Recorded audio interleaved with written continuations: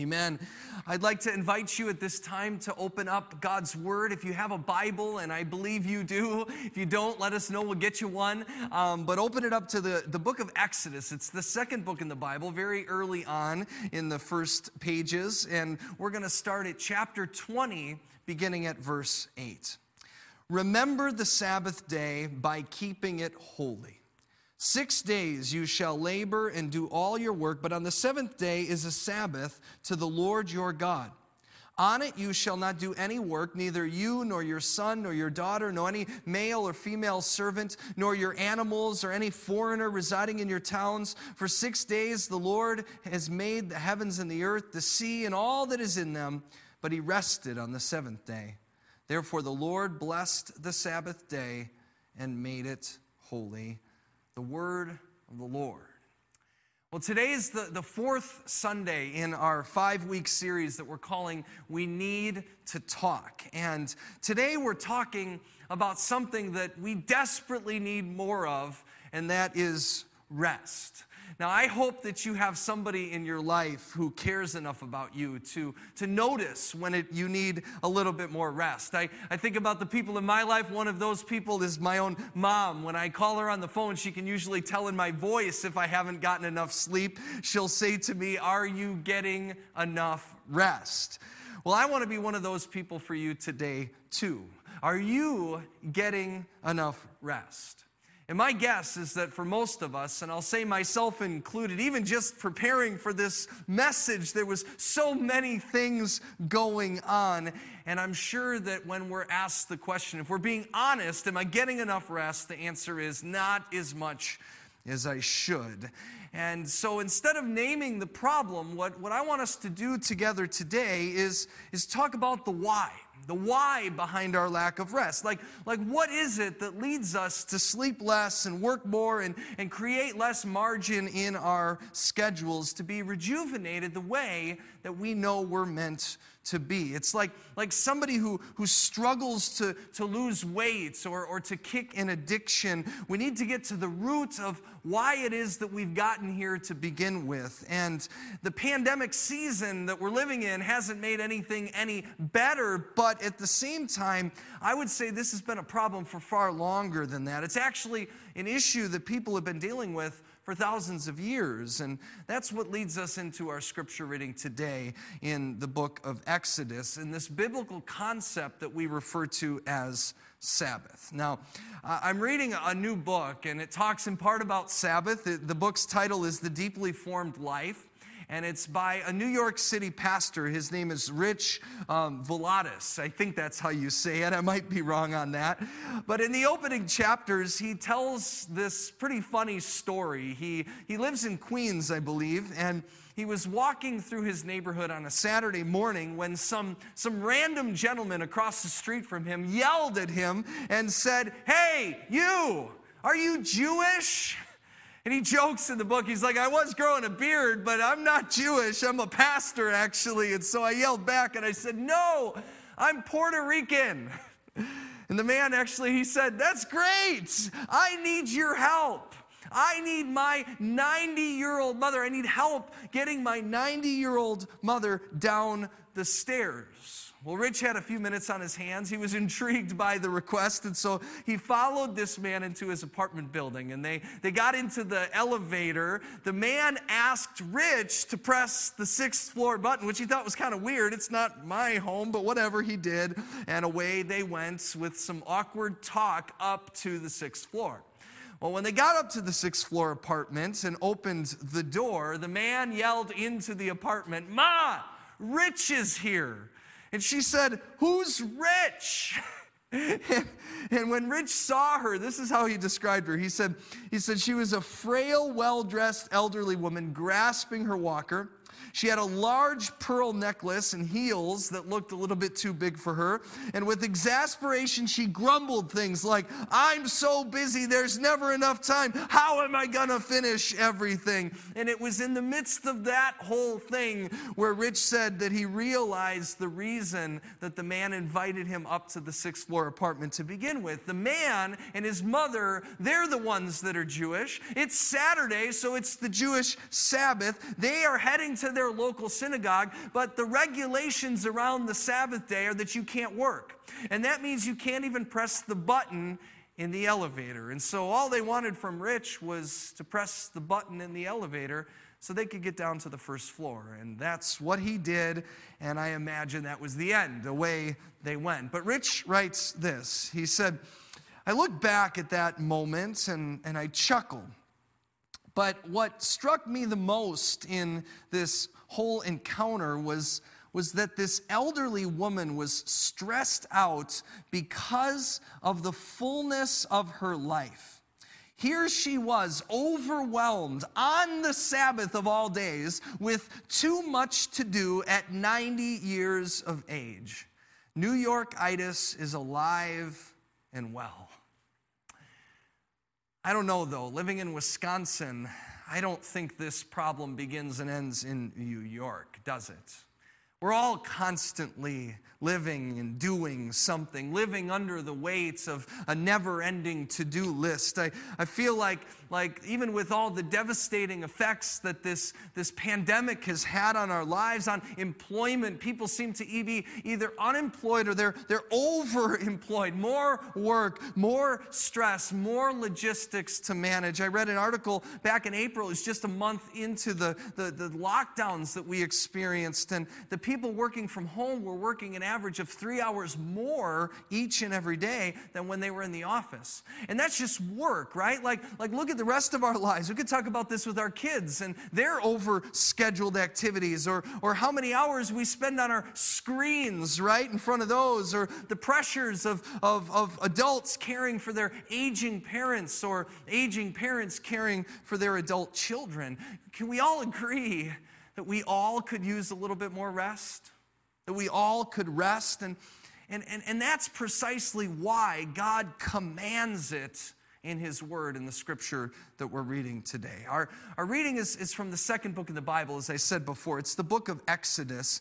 And God, at this point in their history, has led the Israelite people, the Jews, away from Egypt. And they had been overworked in Egypt as slaves for hundreds of years. But it's fascinating that the very way in which the people over them kept them oppressed in the first place was keeping them under never-ending work. And they were such a force of labor that the Pharaoh, when he finally let the people go, right? You know that part of the story. He immediately changed his mind and ended up chasing them down again with his army.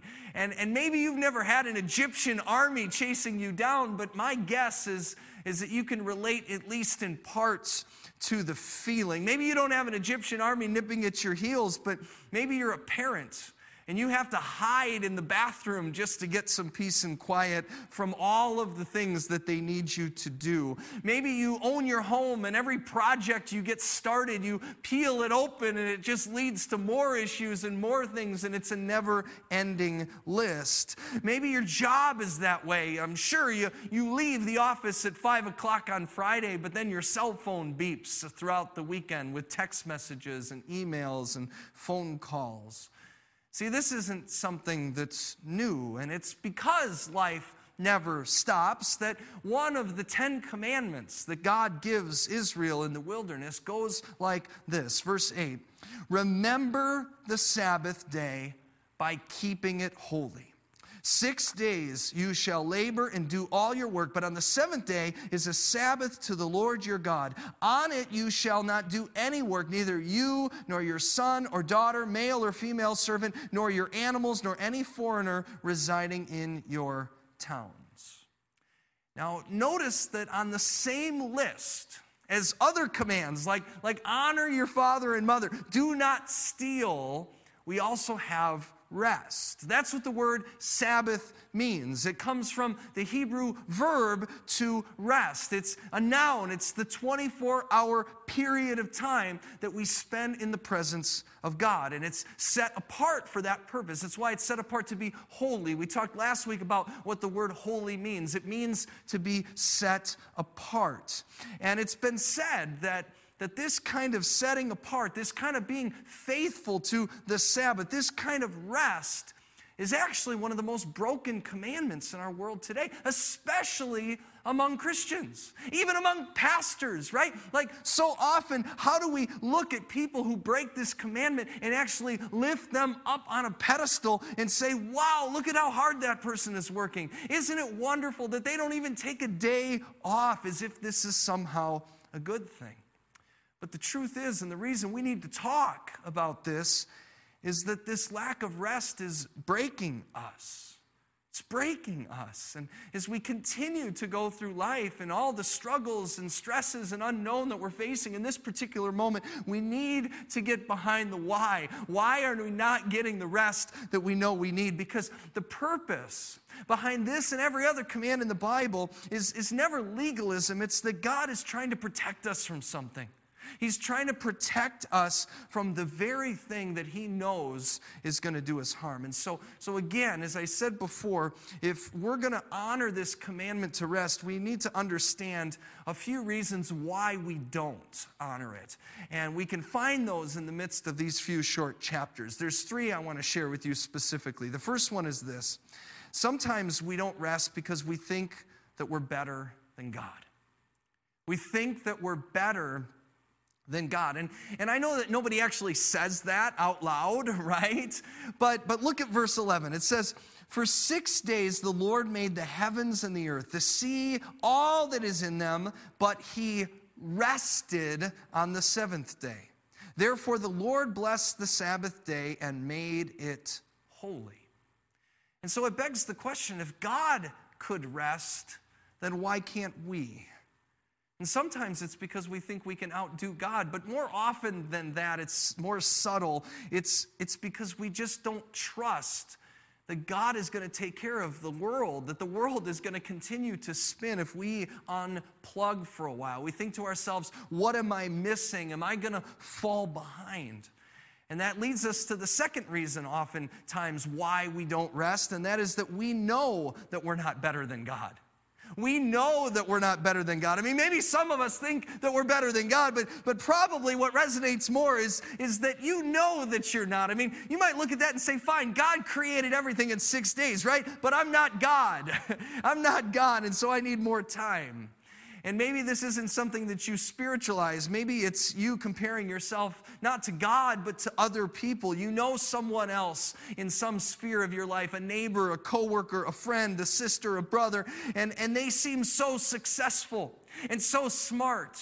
And you know that you're not as successful and you're not as smart, but if I just work longer and harder, then I will get there. But here's the problem with that kind of thinking. You're like the 90-year-old woman in New York, right? On the Sabbath, there's always going to be more to do than you're able to finish. The truth is, you and I both will die with things still on our to-do list. We will pass away before everything on this side of heaven is finished. And so listen to me, because this is kind of the crux of what this means. God gave us the Sabbath as the primary purpose that he places us on the planet for. He gave us the Sabbath to remind us of our primary purpose, and that is not that we are here centered on what we do, but on who we are. It's like the saying that you've probably heard before, that we are human beings, not human doings. And so God gives us the Sabbath because the primary purpose that he places us on the planet for is not centered on the things that we do, but it's who we are. Now, I know what happens, right? We immediately think to ourselves, well, then is what we do insignificant? And the answer to that is absolutely not. If it was insignificant, then why would God give us 6 days out of the week to do it? It's very important, the things that God's called us to do. But wouldn't you agree with me when I say that even when we're doing something, it's made better if we get to be with somebody we enjoy being with? I mean, if you're married, or maybe you're getting married, or maybe you aspire to be married at some point, would you look at that spouse of yours on your wedding day and say, I want to marry you because you do the dishes? Would you say to that person that I want to marry you because you mow the lawn and your lines are straight? Would you ever say that? Would you say, I want to marry you because what you do for a living brings home the bacon? Nobody wants that. Nobody wants that. You get married because you want to be with someone. You want to be with that person. You want to mow the lawn together. You don't want to be alone when you lose your job, and neither one of you have any bacon. Nobody in their right mind gets married to somebody because of what their spouse can do. Sure, plenty of people are in the wrong mind and make that decision, and we know how that goes. Unfortunately, we also know how that goes in a marriage that started out for the right reasons and ended up drifting to a place like that. And you don't even realize that it's happening, right? Like you can't put your finger on it, but you just start drifting, and she focuses on her career, and you focus on yours, and one kid's taking the older son to soccer, and the other one's taking the younger daughter to ballet, and before you know it, you're doing a lot of things without being together at all. Well, for hundreds of years, all Israel did was do. That's all they were doing, is they were slaves in Egypt. And so when God rescued them by bringing them out of slavery in Egypt, he was not just rescuing them from manual labor. He wasn't rescuing them from manual labor at all. They were going to have to continue to work. What he was rescuing them from was a destructive way of life. A destructive way of life. And we see that in Deuteronomy 5. It says, "Remember that you were slaves in Egypt, and that the Lord your God brought you out of there with a mighty hand and an outstretched arm. Therefore the Lord your God has commanded you to observe the Sabbath day." The same is true for you.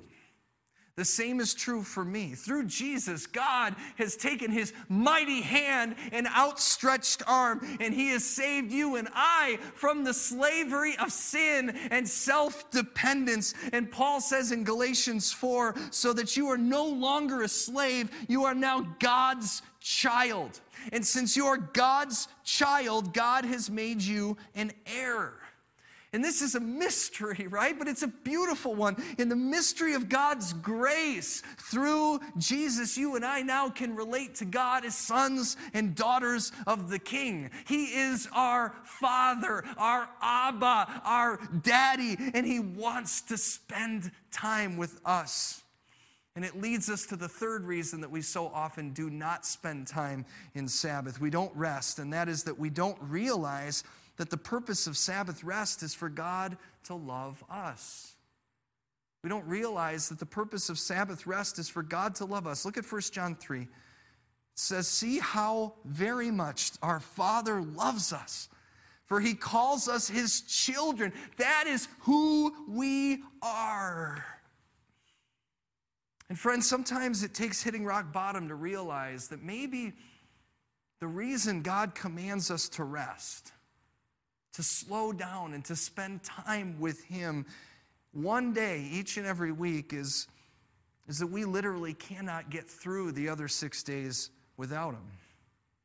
In a marriage, right? Maybe you felt convicted by that example. I know there's times that I feel convicted. My wife and I too, we're so busy, so many things going on. And I also know that especially those with kids, but no matter what season in life you're in, you can't just stop taking care of all the things you need to do, but also don't underestimate that spending a few hours just one-on-one together, a date night, watching a movie, it goes a long way in keeping the relationship healthy in the midst of the rest of the chaos of life. And if it's true in a marriage, how much more true would this be in our relationship with God? See, God wants to love you in every millisecond of every day of every week. He doesn't just want to reserve it for the one day that he calls the Sabbath, but in order to allow him in and to see his presence in every moment of your life, you've got to spend concentrated time with him. See, like your muscles need to be rebuilt after they've been torn apart after a workout, your soul desperately needs to be strengthened by God each and every week, each and every day. And so what do we do? Where do we start? And I want to leave you with 3 ways that we can think through how to actually be faithful here. And it starts with just simply being repentant, right? Admitting that we are too busy, that we haven't all done this well. And I'll admit that. And so where do we begin? And the first thing is this: Sabbath rest was made for man. Be reminded that Sabbath rest is made for you and for me. And we learn this because generations after the Ten Commandments were written down on that mountain, the Jewish leaders in Jesus' day, they had added all of these rules and regulations around the Sabbath. It ended up becoming something that was obligation and it was work. And to the point where Jesus and his disciples were walking through a grain field one day, and they were picking grain. The disciples were picking grain, and the religious leaders considered that work. And so they questioned Jesus and said, they're not supposed to do that. Are they supposed to really be doing that? And here's how Jesus replied, Mark 2:27. He said to them, the Sabbath was made for man, not man for the Sabbath. See, God is already complete in and of himself. You are the one that needs the Sabbath. God wants it for you because God wants to spend time with you. But you need to understand that the Sabbath rest is an opportunity for you to rest in the presence of God. It's not something to check off a list that somehow makes you more loved. You couldn't possibly be more loved by God. That's why he wants to spend time with you. And so if we think of this as just adding another thing to do, then it's just going to add to the same problem that led us here in the first place, right? Too many things to do. We're human beings, not human doings. And that leads us to the second thing that we learn, and that's that Sabbath rest is not actually a destination, but it's a rhythm for the journey. It's not a destination, it's a rhythm for the journey. If you wait, and that's the temptation here, and I know a lot of us are going to think this way. Okay, I get it, I need to spend more time, I need to take a day a week off and somehow unplug, but I got to get through this season first. I got to get through this work project. I got to get through this home project. I got to wait until the kids this or that or the other thing. Whatever it is, if you wait until everything else lines up, you will never take a break. You will never do it. You will never carve out the time. Same thing goes for every other area in your life, right? Like if you wait for your ducks to be in a row to really engage as a parent with your kids are going to move out before you ever engage as a parent. If you wait for work to slow down, to start to take care of yourself, step away from it, take a personal day, what you're going to find is that eventually you're going to burn out and your productivity will slow down and decline. And it's why a few years ago, we taught a class at St. John's. It's called Emotionally Healthy Spirituality.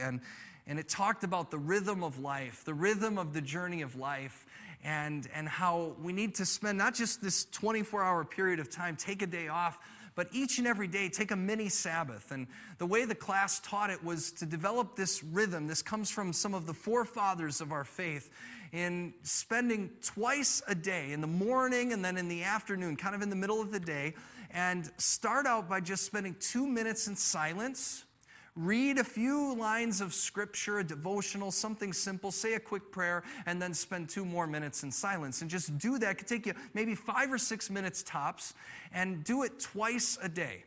Well, we did that. We committed to doing that for 8 weeks. And after several months, when I talked to people about all the things that we learned in that class, about all the knowledge, about all of what it presented, the one thing that people were still doing, the thing that had the greatest impact in their life, was not any of the head stuff. It was the simple practice of spending a few minutes a day in quiet silence with God.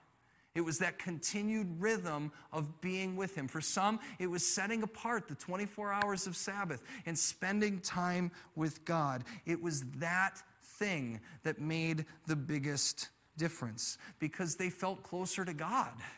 It's not because their life got easier, that their to-do list got shorter, but they felt closer to God, which is the ultimate purpose. And it leads us to the third thing, and that is that Sabbath is a foretaste of the feast to come. Sabbath rest is a foretaste of the feast to come.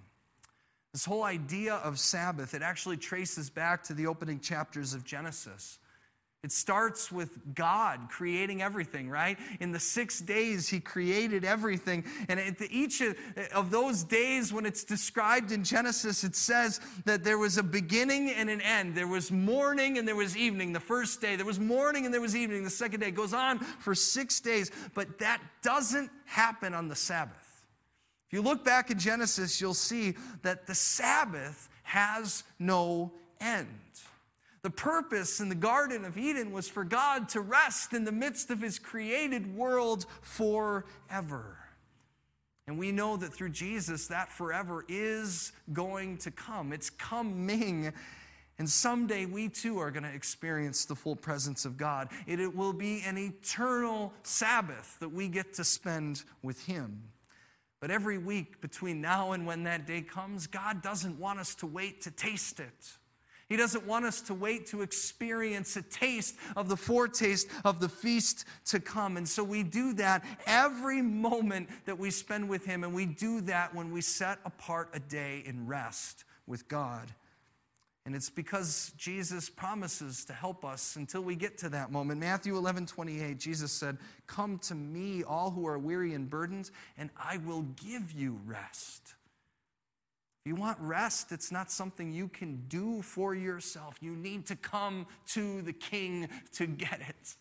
And so Jesus says, "Come to me, all who are weary and burdened." Are you weary and burdened? He says, "Come to me. Don't finish your tasks. Come to me, and I will give you rest. Take my yoke upon you and learn from me." This means that you're going to continue to carry the weight, but it isn't going to be on your own. For I am gentle and humble in heart, and you will find rest for your souls. For my yoke is easy, and my burden